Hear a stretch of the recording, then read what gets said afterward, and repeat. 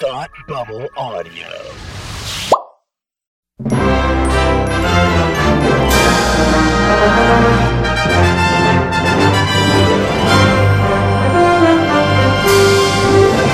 Hi, and welcome to Academy Rewind, where we take a look back at the Oscars from years past. I'm Tim, and with me, as always, is 1959's best Palmer. How are you today? I'm great. How are you? I'm very good. I'm ready to talk about these. Ready to talk about these movies. These 5 best movies. These 5 best movies that we watched together. One would say they're movies. They are. So if you're joining us for the first time, go back and listen to the other episodes.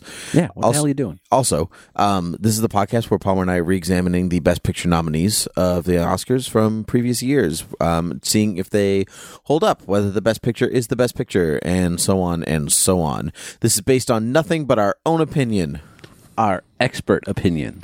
One would say we are experts in our own opinions. You are correct. So the movies this time around are Gigi, Separate Tables, Auntie Mame, Cat on a Hot Tin Roof, and The Defiant Ones. Which one of these would you say are the best pictures? Gigi, Separate Tables, Auntie Mame, Cat on a Hot Tin Roof, or The Defiant Ones? Gigi. Gigi was the best picture. That is correct. Okay. For those of you who don't know, Palmer does not know what won best picture, and I do. And Gigi is the correct movie. I'm curious as to why you thought Gigi. Because it's a musical. Yeah, usually. This is the era where Hollywood loved musicals. This is true. What, you don't love musicals now? I love musicals. Hollywood doesn't really. I don't agree with that. I think they're just maybe fussier about which musicals they like. Well, they used to make like you can't say 30 Hollywood a doesn't day. like musicals now when all everybody had talked about a couple of months ago was La La Land. No, that was all you talked about. You're not everybody. No, everybody. Yeah. Yeah. So you can't say Hollywood doesn't. That's because still like what's his name was in it? Ryan Gosling? Yeah, that guy. Yeah, I'm pretty sure it's more than that. It's the only reason. I don't think so. Okay, so We'll have to find out when we get to that year. indeed. So it's going to be a while. So let's do Defiant Ones, Cat on a Hot Tin Roof, Auntie Mame, Separate Tables, and then Gigi for Best Picture. Let's go in that order. Sure. Okay. All right. So The Defiant Ones, directed by Stanley Kramer, written by Nedrick Young and Harold Jacob Smith, starring Tony Curtis and Sidney Poitier.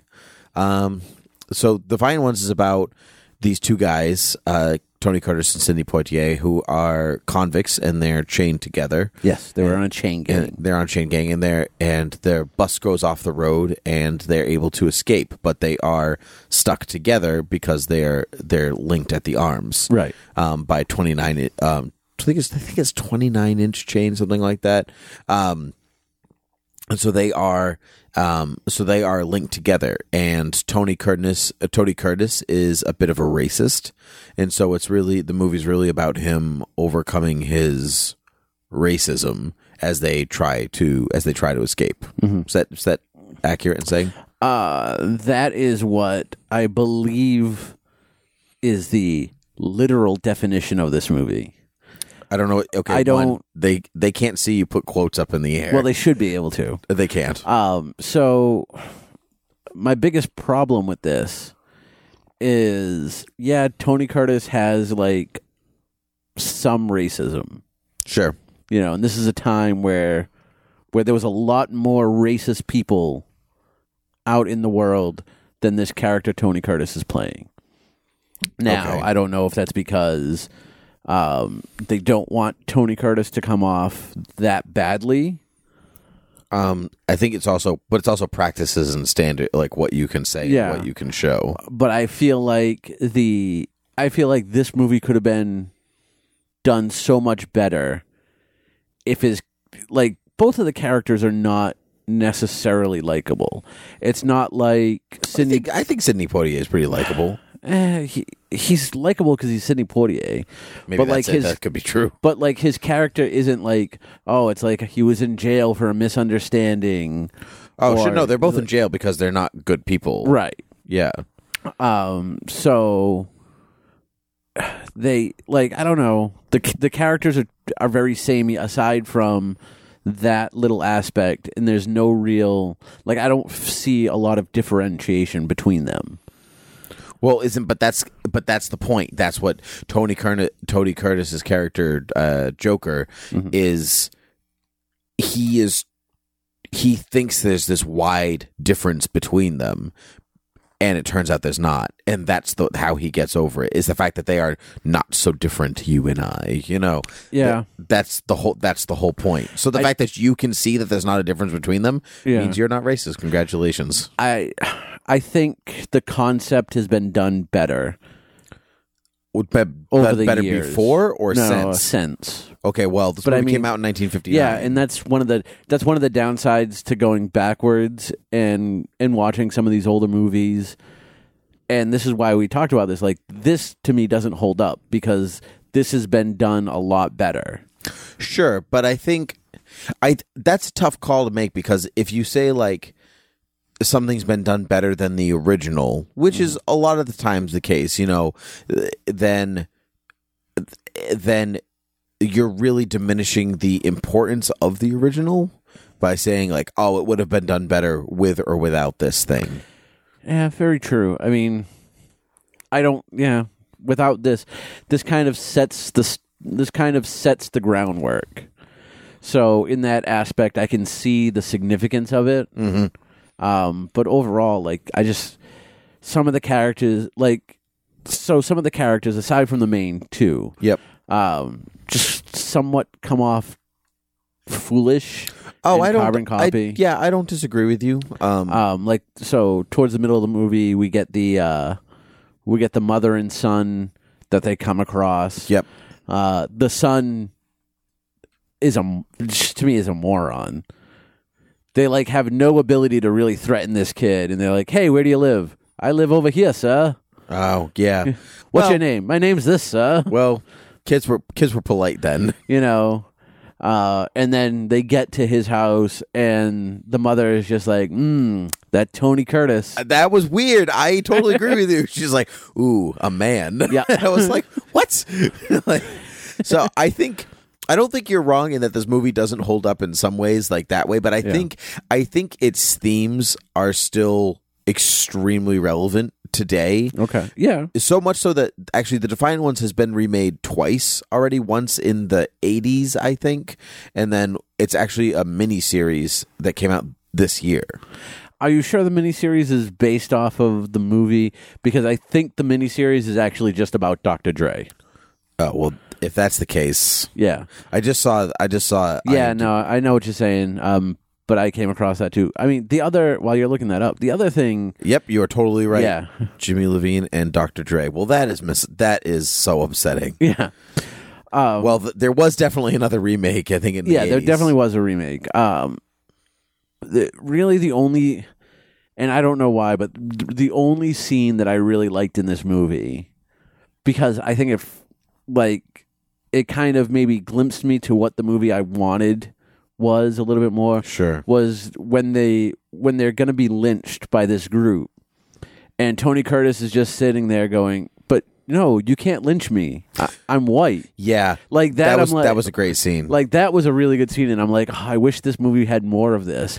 No, that's a fair point. I didn't really think of it that way. I kind of took on the best bits about it that I really liked. Yeah, and then I brushed some of the other stuff under the rug. I mean, I guess you do that with some movies, but I thought like Tony Curtis and Sidney Poitier were really watchable together. They had a really good chemistry. Yeah, and I thought it was shot really well. So, and I thought the writing was good because it was still relevant. Okay, I will give you the relevance, but my fault on the writing on this is I think this movie is infinitely better if it doesn't split as much time as it does between them and the cops chasing them. Say that again? So this movie is kind of split between them on the run and having their madcap adventures through the land. The run. And the cops chasing them. The cops trying to close in. Sure. And I think we could get a better, meatier movie if we tone down the cops kind of closing in. Like, you can still have that on the periphery because you Okay. assume the cops are trying to close in, and they're somewhat always near a radio or that, so you could always hear like, cops closing in on the two escaped convicts. See, Sure, but that creates some kind of tension. Otherwise, like, you feel like But see, I didn't they're feel just that in getting this movie. away. Yeah, I didn't really feel the tension. I didn't feel much of the. Actually, there were bits that I felt it, like when they were in like towns and stuff like that. But I didn't really feel it with the cops. I think you're right, because it was the cops were kind of not morons, but they were like, "Oh, that's a Doberman. I've Right. never seen a dog like that before." Yeah. and I was like, dudes, you got some people on the run, right? Yeah. And those scenes are taking away what could be more scenes, like fleshing out any conflicts that these characters who are trained together are having. Like, I think there's just not a lot of what I thought this movie should have had. So it didn't go hard enough for Right. you, I guess. Yeah. Okay, that's a fair point. I think I try to watch each film as I know it takes place in each era. So when I say, like, is the movie timeless, does it still hold up? It's not necessarily about the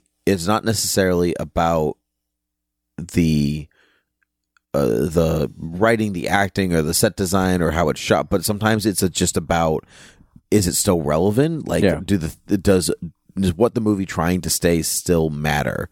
And it does, and that's why I think I liked it. I certainly liked it a lot more than you. Yeah. It actually kind of reminded me of The Fugitive. Not just because there were people on the run from the law, but like the bus goes over the side and they escape into the wilderness, and then there's the cops like being like, "Give me a cup of coffee." No, give me a donut with little sprinkles on it. And it just I kind of wanted to see like more of like the Tommy Lee Jones type of cops chasing, because when you say like less cops, more running, I think of The Fugitive and how that movie really works because of the two. Yeah. It really works because of the two, like cop and chasee. Yes, but I think in The Fugitive, he's always right on his tail. Like, the cops and the fugitives in this movie don't really catch up to each other till the end. They're in the stairway. They're on opposite ends of the building. Right. Whereas the fugitive, like, there's that memorable scene on the top of the water, on the top of the waterfall. He catches up to him halfway through the movie, and then he it just kind of keeps going. Right. Like that. That's a good point. But that's all I was saying. It did remind me of. So this movie, do you want to know what it won? Other Oscars? I'm going to tell you anyway. Okay. It won Best Writing, Original Content. Okay. And it won Best Cinematography. I could kind of see cinematography. Yeah, I thought this movie was shot really well, and in an age of Technicolor, they opted for black and white, which is like a nice black and white because they're black and white. Do you get it? It's fun. Well, I don't think. Yeah, that might not have been. Well, that could have been. It could have been the reason. But I mean, not everything was shot in color at this point. No, that's true. But every movie that we watched and the rest of on these lineups are in color. No, Separate Tables is black and white. Oh, it is black and white. You're right. Wait, is it? Yes. No. Okay, never mind. But you know what? I'm sticking with my answer. Let's move on. Cat on Hot Tin Roof. Meow, meow, meow, meow. The prequel to Snakes on a Plane. Yes. Yes. Okay. Directed by Richard Brooks, written by Richard Brooks and James Poe, based on the play by Tennessee Williams, famous for Edited by Richard Brooks. edited by Richard. Everything's by Richard. Yep. I was going to say Streetcar Named Desire, Tennessee Williams, but you stepped on my. I thought you were asking what the movie was famous for. Oh no, just everything. I was like, it's mistreatment of cats. Mistreatment of Cats, starring Elizabeth Taylor, Paul Newman, Burl Ives, The Snowman, and Jack Cars. All I could think of the whole movie was Rudolph, and I was having a really hard time getting over it. Because he even has the same mustache. Right. It's great. It's great. I've never seen Burl Ives in anything before. Neither have I. I was actually thinking about that, and it was funny because I was thinking about that, and I was like, I want to tell that to Tim, and then Tim, like, I was trying to think because wasn't he in, was it Holiday Inn, or the song that is it that movie that has like the really famous You mean White Christmas? song? Yes, but isn't White Christmas like not initially in White Christmas? Like it's from like Holiday Inn or I'm not. That's a good question. Actually, I'm not sure. I mean, it's definitely in White Christmas. yeah, but I think like it came out in this movie first, and I thought he was in one of those movies. So I'm like, I'm gonna tell Tim like, man, I've never seen Burl Ives in a movie before, and you're gonna be like, what? You've never seen this movie before? I'm looking at his. I don't see. Nope, he's not in any of other. He's not in any Christmas movie that I can he's see. in Rudolph. You know what I mean? Yeah, Yeah. Nope, doesn't look like it. that was enough for him. That was enough. Rudolph was plenty. All right, so Cat on a Hot Tin Roof. Yeah. This is lauded as one of the best films of all time. It's continually on like you need to see this movie because it's amazing and all this stuff. And I watched this movie and there are too many cats on this mother effing roof. Just get down already. You were watching the wrong movie because there's actually no cats on any roof whatsoever. Anywhere. Yeah. Though, I mean, Elizabeth, if you've never seen the movie, people, I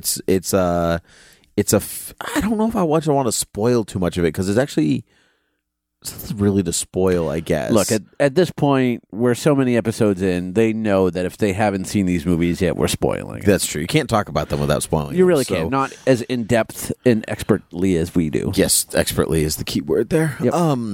Yep, so much literary criticism going on.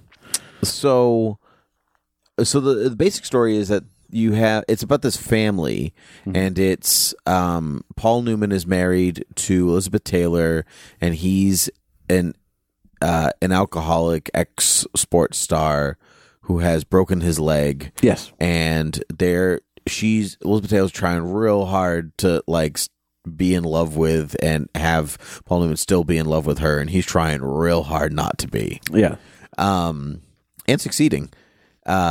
some would say. Meanwhile, it's her parents, right? It's his parents. His parents are back, and Big Daddy, played by Burl Ives, is this like he just went to the doctor and he was told he doesn't have cancer and it's all clear and everything, but He's got a spastic colon, right? But apparently the doctor has lied to him because he doesn't know how to tell. Because that's what doctors do. He doesn't know how to tell his own patient that he's dying, right, of cancer, and it's about this like some people know, some people don't, and it's just like a hot mess. There on a roof is with some cats. Essentially, you have three groups of people in this movie. Mm-hmm. You have Big Daddy and Big Mama and the doctors. You have Paul Newman and Elizabeth Taylor. Yep. And you have his brother and sister-in-law. Yep. And every one of these groups, and not necessarily everyone in those groups, but all of these groups have some sort of secret. You don't know exactly why Paul Newman is not still in love with Elizabeth Taylor. There's some sort of divide there that you can't figure out. The doctor's the same thing with Big Daddy and Big Mama. Mm-hmm. Yeah, because Big Mama doesn't even know. No, like, the doctor didn't tell anybody. No, he didn't tell anybody. And the brother and sister-in-law, their whole thing is we need to get Big Daddy to leave us this entire plantation. Yep. Because of we want it. Yeah. Also, their children are the most horrid individuals ever. Yeah, I agree. And they're just awful. So last week I was talking about Lion in the Winter, and we were talking about how Lion in Winter, not the winter. It should be the winter. It's not though. It rolls off the tongue.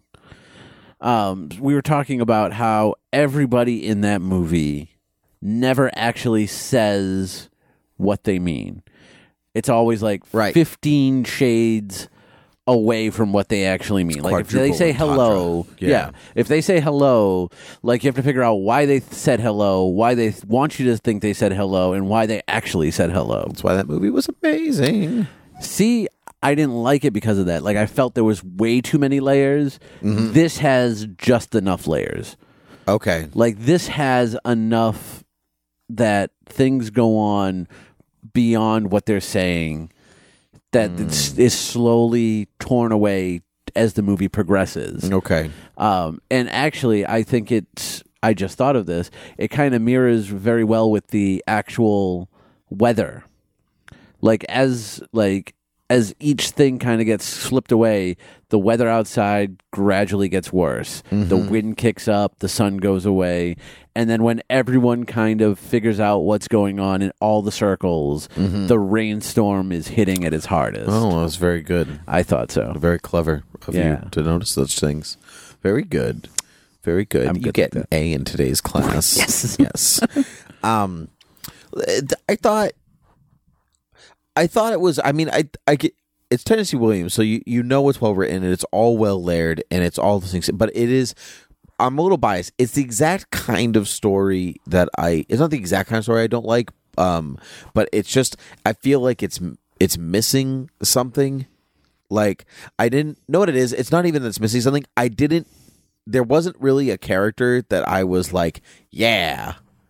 You're the one I'm going to attach myself to. Aww. You know what I mean? Like I attached For myself me, it was to Burl Ives. I attached myself to Burl Ives, but I think because it's Burl Ives, Yeah, probably. and I have an emotional attachment to the snowman narrator from Rudolph. But it doesn't. There was nobody. It's kind of like The Great Gatsby for me, where there's nobody in that story that I'm like, you're an awesome person, because they're all pretty awful people, and I appreciate the story and I like the story in a way because of that, because I like what it's doing, but it's not something that it's not something I like absolutely love on first viewing, Right. because there's nobody that I could emotionally attach myself to. That's weird, because I felt Elizabeth Taylor kind of was that person. She's probably the most likable, like she's probably the nicest person in the movie. Yeah. But she's also maybe the most naive person in the movie, where she doesn't like. I mean, she and Paul Newman are not good at communicating with one another in the slightest. Like they just like she's the more she talks, the more he backs away. Right. And so like that kind of grated on me, because like they're not actually listening to each other, even though like all they need to do is to take a breath and sit calmly and talk. But by her going on and like scratching, as it would, like scratching on a doorpost to get his attention, right? He's going further. He's going further and right. further And back. to me, that's life. Well, yeah, I'm sure. But I'm not saying that it's not accurate or that's life. I'm saying that I didn't attach myself to any particular character. All right, I can kind of see that, because I agree. Like Paul Newman is very dislikable throughout most of this movie. It's really till the end that you really But I mean, the movie's really. But he also thinks his wife cheated on him. It also kind of feels right, but it's also so you like he's maybe the most sympathetic because he has what he believes good reason, right? To although be you don't know way. why, like, right? Which is why he's very unlikable for most of the movie. Yeah. On a side note, everyone talks about Elizabeth Taylor's eyes as like this radiant thing. They are. Why is nobody talking about Paul Newman's eyes? Because those things are. People always talk about Paul Newman's eyes. I've never heard anybody talk about his eyes. You don't run in good circles, apparently. I run in the same circles you run in. And I'm always talking about Paul Newman's eyes. It's a little. I meant to bring that up at the last party. Nobody cared. It was a little uncomfortable. Oh yeah, Paul Newman's cool blue eyes. Oh, cool hand, Lou, cool blue eyes. I see what you did there. Yeah. But I mean, so yeah, he thinks she cheated on him, which I guess she almost did, but didn't, is how the story ended up being, right? Yeah, something like that. And then the guy that she was going to cheat on him with before she decided not to ended up like throwing himself out a window. It is very complicated. It is very complicated. So when I say like I didn't attach myself to any character, like I'm not recognizing that this is a very well executed script. Like it's a 10 out of 10. Like you don't get much better than Tennessee Williams. Like even like the idea of like it's Big Daddy's birthday, so we're confronting the thing with aging thing, but we're also confronting this death thing. Yeah. And it's all plays together because you're 1 year older, so you're 1 year closer to death, and but he's already closer to death than than he would be even if he turned because of his cancer. There's all that stuff. There's also Paul Newman's got a broken leg, and so it's he's a broken individual. And he's a broken individual, but then when his crutch snaps in the car door, that's when he's actually able to walk again. So it's he's able to fix his life by breaking his crutch. Yeah. You know what I mean? The crutch that is his alcoholism. Yeah. It's it's all there. Symbolism. Right. It's all there. It's all so well executed. And that's the stuff that I really enjoyed about the movie. But I'm saying that because the characters are not, there wasn't one character that I was really you're my dude, or you're my dude. It seems because as you said, Tennessee Williams is famous for a lot of things, not just this. Streetcar Named Desire. Streetcar Named Desire. Was Glass Menagerie, I believe, is also I think one of his. But the thing is, it feels to me like every time I've heard about a Tennessee Williams play, movie, whatever, it sounded like the characters are always the same. Yes, I mean, he knows what he's good at, and he does it over and over again. And I definitely agree with that. But I mean, a lot of people do that. Yeah, but I'm wondering if because there's only so many places you can go with this sort of thing. I'm wondering if this runs into a problem. If you've seen any other Tennessee Williams sing first, does it lessen his other stuff when you see it? I've never seen Streetcar Named Desire. That's good. So this is my first exposure to Tennessee Williams that I can think of. Interesting. And you're right. The writing is really good. It's very captivating, and I also like the chemistry between all the actors. I think all the actors have really good chemistry. I agree. This is a masterclass in storytelling. Yep. So I can agree that you might not be able to identify with the individuals. Yeah, but I mean, I don't always.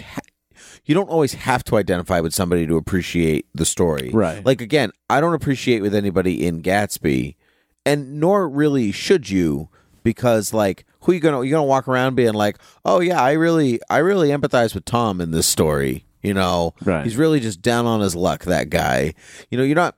Nick is really supposed to be your entryway, but the whole point is that Nick is kind of degraded as a person because of all of these people and the terrible lives that they lead. Even if you think that they're altruistic and it's all for love or whatever, they're not. None of it's all for love. Great. It's not none of it's happening the right way. They're not doing it the right way. So, and this movie is kind of none of you are doing life the right way. And I'm not saying that's a bad thing, because that's how most people live. So it's accurate and reflects people. It just doesn't reflect. It doesn't reflect me, and that's okay, because I wouldn't want to live in this world. I don't know. You kind of remind me of family. Burl Ives. At the end of the day, I'm okay with that. Yeah. Yeah. So please tell me that Burl Ives won. Nobody won anything.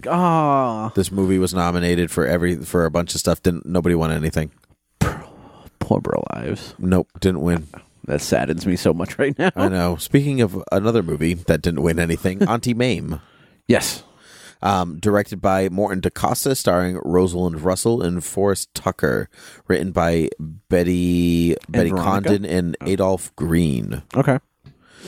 So Auntie Mame is about this woman named Mame, who is a wealthy socialite whose nephew comes to live with her after the demise of his parental units, and she takes him under her wing very, very kindly, and but she very quickly, after taking him in, loses all of her money in the stock market and the crash, which was really weird, because I just felt mentally I put this movie in the year that it was actually done. And I'm like, there was a stock market crash in the 1950s? Oh yeah, no, it's funny because it even though it is it's a period piece, it didn't feel like one the same way. I agree with you. And then so the rest of the movie is about them like learning how to be poor, and then she meets a wealthy guy, and then they're wealthy again, and then he grows up and he's in college, and he brings home like this girl he wants to marry, and she's not right for him, and like it kind of goes through their whole life together, Right.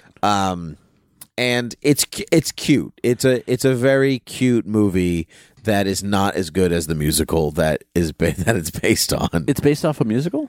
No, so Auntie Mame became a musical in the 70s. That's where we need a little Christmas right this very minute. Really? Because she actually says the line in the movie. Okay. Because like he gives her the Christmas present, Right. and he's like, it's like not a week, and she gives her the help, the Christmas present. And they're like, why? And they're like, why are you doing this? It's not Christmas yet. She's like, because we need a little Christmas. Yeah, like that's where it comes from. Oh, nice. Yeah, and so I mean, I grew up watching the musical with Lucille Ball, and so watching this without that kind of feels like watching Pygmalion after seeing My Fair Lady so much. You're like, something's just missing here. But it's cute. It's a cute movie. I think it looks great. Yes. I think the sets and the houses and the costumes and even the scope of it. They're like on a mountain and like all of it. Like they're on a mountain with an obviously painted backdrop. So painted. They even sound like they're in on the studio. Yeah, this sounds like they're on a sound stage. This like that like hollow echo that I think they were like going for. It's the mountain echo, but but then they do the same thing when they're at the pyramids too. Yep, that's right. Which is definitely the same sound stage. So one of the things that this project has made me realize is how much I love the early look of full color movies. Okay. Like I love how bright and oversaturated the colors are. Very. So that aside, I agree with you. This is a cute movie, but it wears out its thing very early. This is a 2.5 hour movie that I think if you cap it at an hour and a half, this movie is so much better. Yeah, it's almost 2.5 hours, and you really feel it by the end of the film. Because you're right. Like the kid gets there, and she's this bonky socialite who kind of reminded me a bit of Holly Golightly at times. Okay. Where she's just like erratic and she's just bouncing all over the place. Mm-hmm. And I thought she has like really good lines the first time you see her and even the second time you see her. And she's kind of, she kind of meets this guy and she's like, well, I have this kid in my life now. I should start settling down. And then the stock market crashes and they go into the depression, and then the movie and that's like the hour mark. Yep. The next hour and a half is just episodic. Yeah. Here we are at this thing. And right. I think it actually becomes a little more interesting once her second husband or her husband dies. Kind of comedically. Yeah, he falls off the mountain. You can definitely see it coming too. Yeah. Like, don't hold on this or you'll trip. Yeah. Like, okay. But it kind of lilts in between this. Am I supposed to be sad? Am I supposed to be enjoying myself? Like, I'm not really sure. But I like that scene. Actually, the scene. Probably my favorite scene is when the kid, name I can't remember, Jack, maybe can't remember, brings home his fiance, right, and she is the worst. Yeah. And I think this movie works because Rosalind Russell's facial expressions. Yes. Like she's able to shift so quickly and show what she's thinking. So this woman who's so exuberant and comedic and fun and witty and all this stuff, but she keeps a lot of it inside, and you can see it on her. You can see it on her face for the audience. Yeah, and that's what worked for me. Mm-hmm. But the rest of the movie was just it was cute, but whatever. Yeah, the episodic parts are just like, all right, here's the depression. So now she has to go to work, and you see her, get fired from the inevitable like 2 jobs. Yep. and then they have Christmas, and then they're no longer poor because now she's dating. Now she's dating the rich oil baron. Yep. And the whole like fish out of water thing of her going to meet his family. That stuff with the horse was really funny. Yeah. Actually, Like she couldn't get the boots on, so she had to walk yeah. out. Yeah. After the first hour, I feel like this movie really drags and drags and drags. But it still has its moments. I thought, it's funny because I thought it dragged a little more at the beginning, and then the stuff with her on the plantation. I thought that was the strongest bit of the movie. I found it the most. I found it the most amusing, and then it started to drag again by the end. Yeah. And then you have like the last episode of the whole thing in their house with the fiance, and like she has this idea of like ruining this relationship. So, yeah. Although there's one part at the very beginning, they're taking the cab to his aunt's, him and his nurse or whatever. Yeah. And so they're in the taxi and they get there, and he's like, "Oh, that'll be 95 cents," and she hands him $1, and he's like, "Oh, thanks." And I can't tell if like in this time period, like, is 5 cents not a good tip? No, is 5 cents a lot? 5 cents. Like, I think it's a lot back 5 then. cents is a good tip. But like it doesn't come across that way when he's like, "Ah, thanks." I don't know. I don't know. Actually, I wasn't really paying attention that much. No, just kidding. I think it's it's a fine tip. So maybe not the greatest tip in the world, but Well, back then I think it might be. yeah, 95 cents. She gives him $1, whatever. Yeah. I don't think Mame doesn't. She's not. I mean, a cheap. shave and a haircut's 2 bits. Right. She's not. She's not. Mame's not cheap because the first time we see her, she's throwing a lavish party. Yes. So I don't, and like she and her like the help and like her staff love her. Like Yeah. it's not like they're So much so that they're willing to go unpaid. right exactly to keep working Yeah. with her. So I would say it's a good I tip. also love in the beginning when we first meet her and she's bouncing around the party and she's talking to the guest of honor, this Russian like musician, and she turns to the woman and she's like, "Do you know about this guy?" I'm his wife. Yeah. Oh, then you do. Oh, okay, good. Yeah, she really sells. She's the best part of this movie. She's the best part of this movie. Separate tables. Separate chairs at separate tables. That's really the tone of this movie. It really is. Yeah.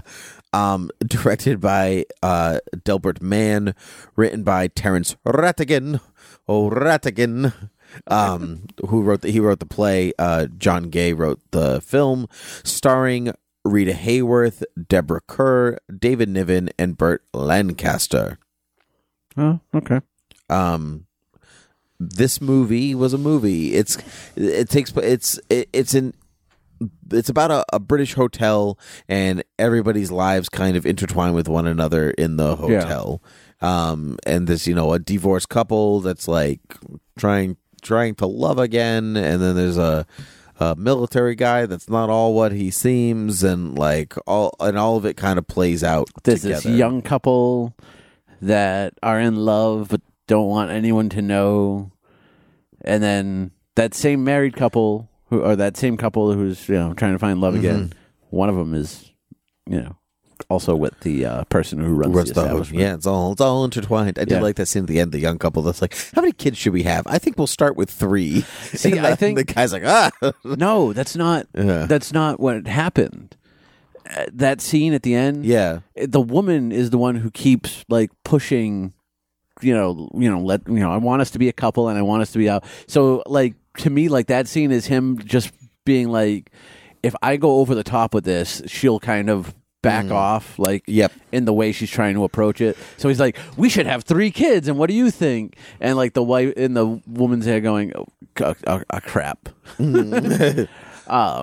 So this is basically like very different stages of relationships. Yeah, it's kind of Love Actually light. This is little less intertwined, and a lot less about Christmas, and not as good feeling by the end. But yeah.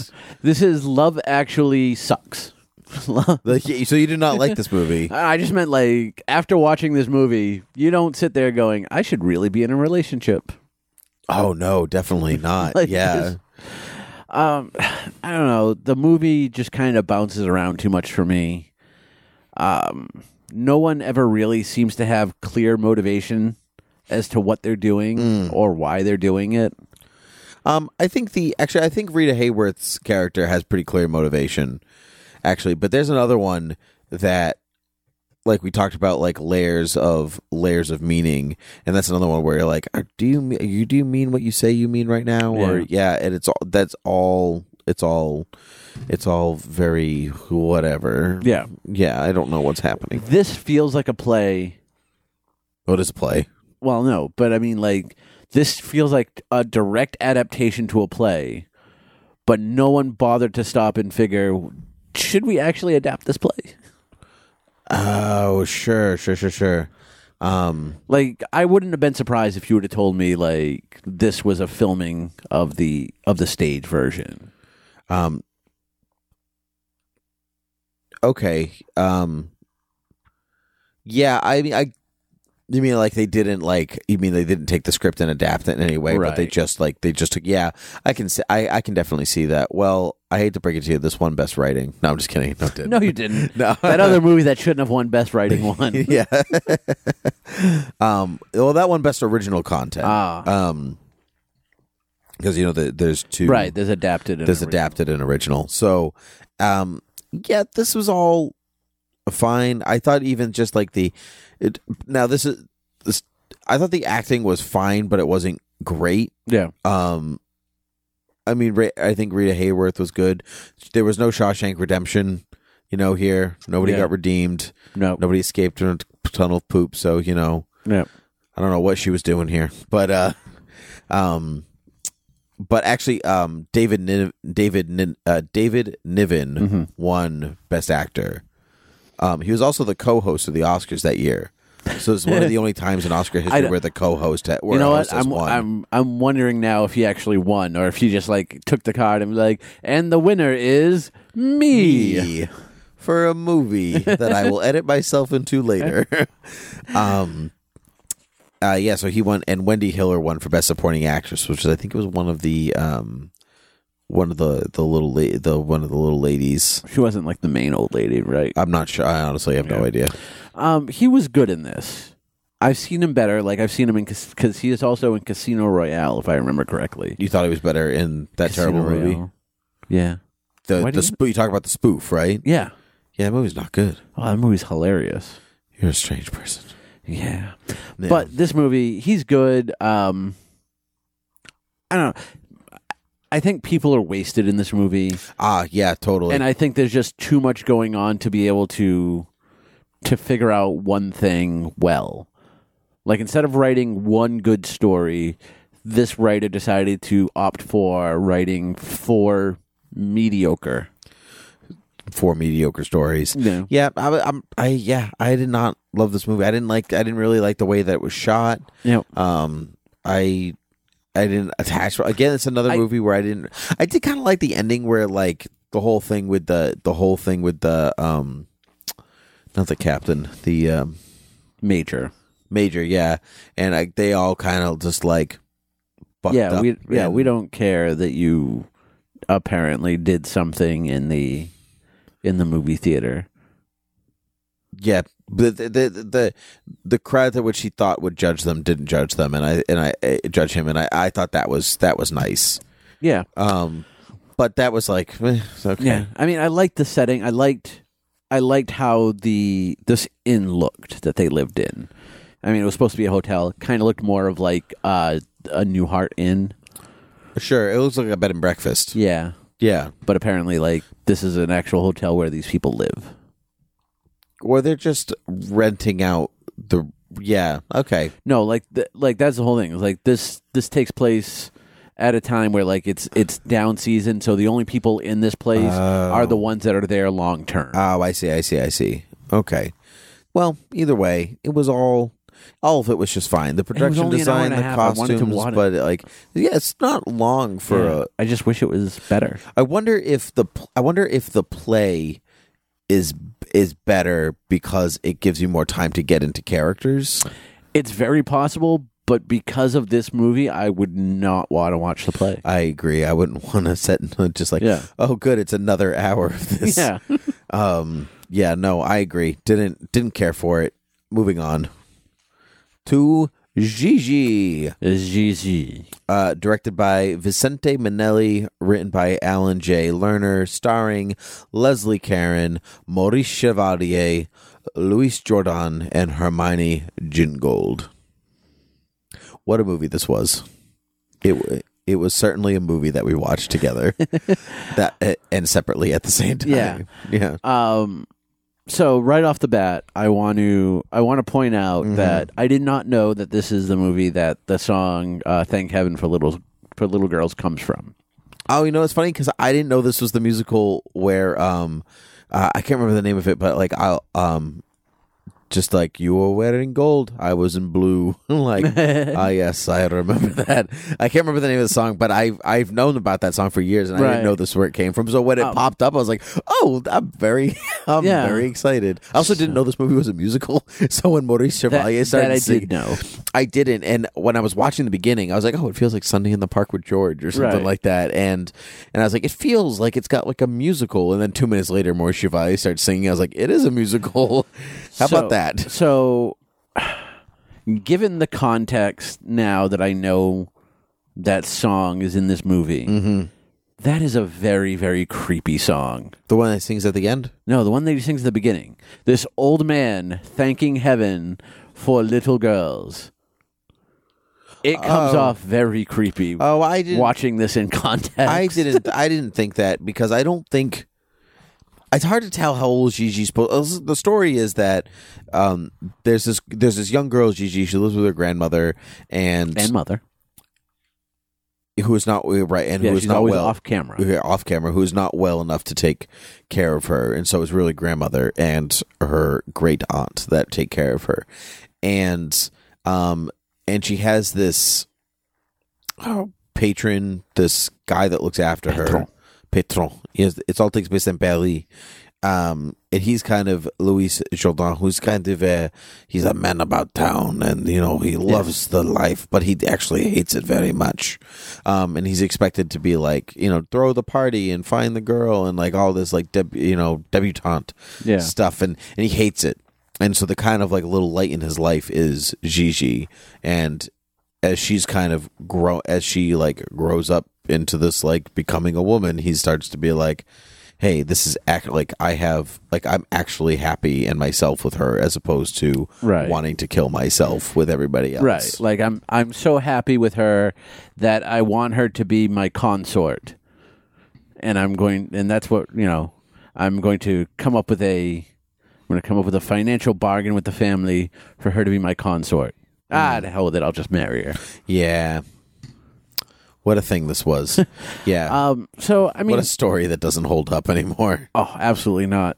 So, it looks pretty. It looks... it looks great. It looks great. I like the shots of Paris. My favorite part of this movie is Gigi. Oh, it's my favorite part is Maurice Chevalier. Oh, I do like him too. Yeah. But I really like... She was great. I love this girl. Yeah. She's a spitfire. How old do you think she's supposed to be? Because she looks like she's in her 20s. I want to say teens. I want to say like this is right before like... Because this is around the time... This is around the era where you would still have like the coming out season. Yes. And I feel like she's right around that time. Sure. Her cotillion. Yeah, her cotillion. That was it. And I really love her song in the beginning where she's like, I don't understand Parisians, like always being in love and everything's about love. That is a good song. That song I really like. Actually, I think this whole movie, I can definitely, watching the movie, I can definitely see why it won. Like, you can see all the bits in motion, kind of like the story's cute, it's well acted, the music's fun, it looks great, it feels you like it in a simpler time maybe, or a younger time. It's a fun movie. It leaves you feeling good at the end of it. It's like it's fun, it's nice. I like the interplay between them. Yep. She's in actually a lot less than I expected her to be too, because it's really what is his name? The patron there. Petron. Petron. Petron. I believe it is the Vicomte de Chagny. I believe you are incorrect. Yeah, probably. But nice try. You're right. She's not in as much of the movie as I thought she would be, but the scenes that she's in, she dominates. Oh yeah, she's great. I think everybody's great in this movie. Like La Chalie. Gaston. His name is Gaston. Oh, that's right. I should have known that. Yeah, that's right. Because I was even going to make a joke that Gosh, it disturbs me to I was see you, Gaston. like after he breaks up with the girl because I actually it was funny. Like I was watching this in the morning. And I went to go pour myself a cup of coffee, and when I came back, he was like, "Oh, we're gonna be over," and I'm like, "Ah, crap, I missed something." And I was like, "Well, we gotta record this in 2 hours, so I can't go back." It's funny. I watched Gigi today too. I watched it this morning. I woke up and I was like, all right, last movie, got to do this. Yep. Ooh, the grind of watching these movies to record is what? Ridiculous. I read what each of these were about, and while I looked forward to 2 movies. I would look forward to Cat on a Hut Tin Roof and Gigi. The other 3 I either didn't know about initially or were like, oh man, those are the 2 that I also looked forward to. Actually, I was looking forward to Auntie Mame, but only because I originally thought it was the musical, and then I was like, oh no, I'm in the wrong era. So I initially watched Cat on a Hut Tin Roof first, and then I tried watching the Defiant Ones, and something came up and I couldn't. And this was the first week that this happened to me. I literally did 4 movies in the last day, and I worked till 8 p.m. yesterday. Oh my goodness, you must be exhausted. I crammed in the Defiant Ones, Separate Tables, and half of Auntie Mame last night. Whoa! And then I woke up this morning, watched the last hour of Auntie Mame and Gigi, and this is the first week that is done this. And I don't know if it was because of the content of the movies. It was just it was difficult. It's funny that you say that because I actually crammed all these too because Peek Behind the Curtain this week was my birthday. Yes, and so I've been going out every night or during the day with somebody different to celebrate my birthday. So I barely had time to watch these movies. So it was always almost really cutting it under the wire. Yeah.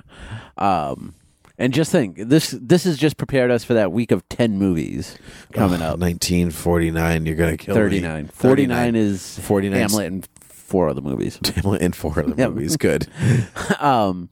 So that being said, The Treasure of Sierra Madre is also in 49. Right. Yeah. So that being said, I walked out, and so I didn't know why they had to break up. But when I got back to that part, I mean, she didn't really know either. That makes you feel better. He's okay, bye. I got to think about stuff. Right. Yeah. But he would. Well, I think it had something to do. She flirted with the skating instructor. Yeah. So he was kind of broken up about it, and his uncle's there, and he's like, "Oh, cheer up." And I really wanted him to break out into Gaston at that point. Gosh, I would love Maurice Chevalier singing LeFou is in Gaston. The other thing was listening to Maurice Chevalier. I'm like, oh, that's LeFou. Oh, not LeFou. The candelabra.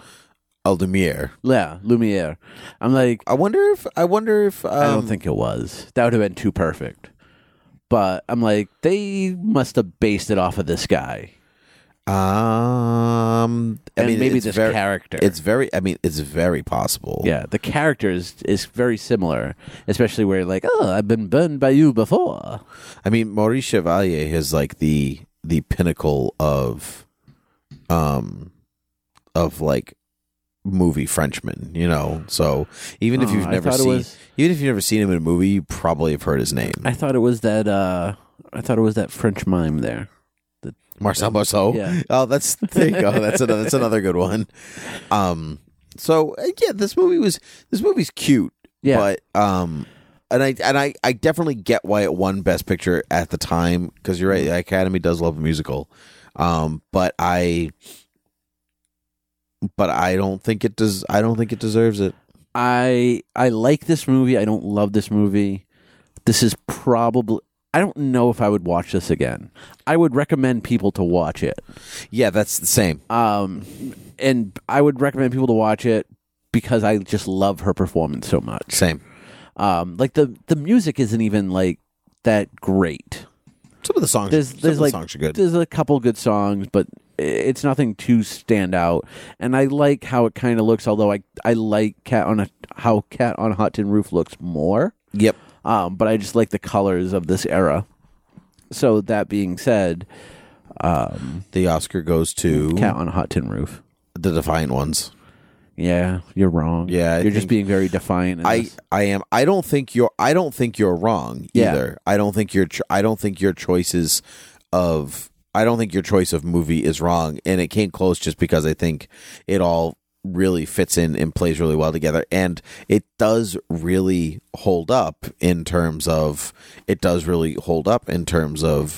modern relevance. Yeah. But I think the Defiant One is still like the movie was made in 1959, and we're still struggling with this aspect, and I think it just given our world's current climate, I think that it just hit harder for me than Cat on a Hot Tin Roof.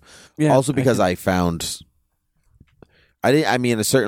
didn't connect with Sidney Poitier and Tony Curtis, right? I didn't connect with anybody in Hot Tin Roof, but there was something about it that it sit with me a little bit more. So I agree with your choice, but on another day I might have chosen Hot Tin Roof. Yeah. So, but I think that's fair. Yeah. I mean, I will say, I thought about asking this question once we finish this decade. But I will say, as of right now, this was my least favorite year. This was also also my least favorite year. I liked to me the divide between what I think should have won in Cat on a Hot Tin Roof and Gigi is decent. I think it's a gap. Yeah. And it's a pretty obvious gap. Last week I was this movie, Oliver by a hair. Yep. But this week I think there's a noticeable gap between Cat on a Hot Tin Roof and Gigi. But then there's a huge gulf between Gigi and the other three. But I know you did Defiant Ones a little bit more, so I could see I think we both agree separate tables and Auntie Mame. Yeah, I did like Auntie Mame. I thought Auntie Mame was dragged a lot, and it did. I think all of them had bits that I really enjoyed, or most had bits that I really enjoyed. But I had a hard time kind of pulling one together cohesively. There was no really good movie. There was some good scenes, except Cat on a Hot Tin Roof or The Defiant Ones in your case. Yeah, so that's true. Out of actually all the years so far that we've done, which year has been your favorite so far? Because we said 59 has been our least favorite. So what's been your favorite? I would honestly probably say maybe 99 maybe. 99, so Shakespeare in Love, Saving Private Ryan, Thin Red Line. And you're like, dang it. Yeah. Because you named the three that I remembered. Elizabeth, yep. And that movie with the guys and the things. The movie with the guys and the things. I'm pretty sure there were guys and things in the movie. Guys and things. We're just a bunch of... Life is Beautiful. Crap. Then I meant 2009. I was trying to... It's whatever year Life is Beautiful was not in. It's not nice. So 2009. I was real when he said 99. I was like, really? Yeah. That's the year you're going with? 2009 was Frost Nixon, Benjamin Button, Reader, Milk, and Slumdog Millionaire. Yeah. As much as I hate Slumdog Millionaire and was lukewarm on Benjamin Button, I felt the other three were really solid. Even though I had a clear winner that year, sure, the movies were at least a little bit more enjoyable. 99, unfortunately, if you separate Thin Red Line and Life is Beautiful, it's a better year. Okay, I can see that. 69 has been my favorite so far. Actually, Funny Girl, Romeo and Juliet, Oliver, Rachel, and The Lion in Winter. Apart from Rachel, apart from that movie, because they needed 5 nominees and only 5 movies were made. Apart from Rachel, I loved all of those movies. I highly enjoyed watching every single one of them. So I did enjoy most of them. And I will broach this. We'll broach the subject again at the very end of the decade, because we have 3 more years. So Something could be better, something could be worse. But I want you to also think about, at the end, the question I will ask in 1929, out of the entire 9s, what is your favorite movie? Oh, good question. Yeah. We'll come to that. We will come to that. That's called a tease in the business. Yes, indeed. It's weird. All right, so you can find us at Academy Rewind on Twitter and Gmail. You are more than welcome to rate and review us on iTunes and leave us any kind of star review. 4 and 5 really help out. However these mechanics work. Tell your friends. Tell your not friends. Yeah, whatever. tell your enemies, tell your friends. Tell your this is a new podcast, and it's always a little difficult gaining an audience with a new podcast. So we really appreciate you pushing that out there as much as possible. You are also welcome to head over to patreon.com/thoughtbubbleaudio to look at list rewards for all of our other shows, to think about becoming a donor to keep the lights on. We have Beer with Geeks and Supergirl TV Talk with potential for more on the way.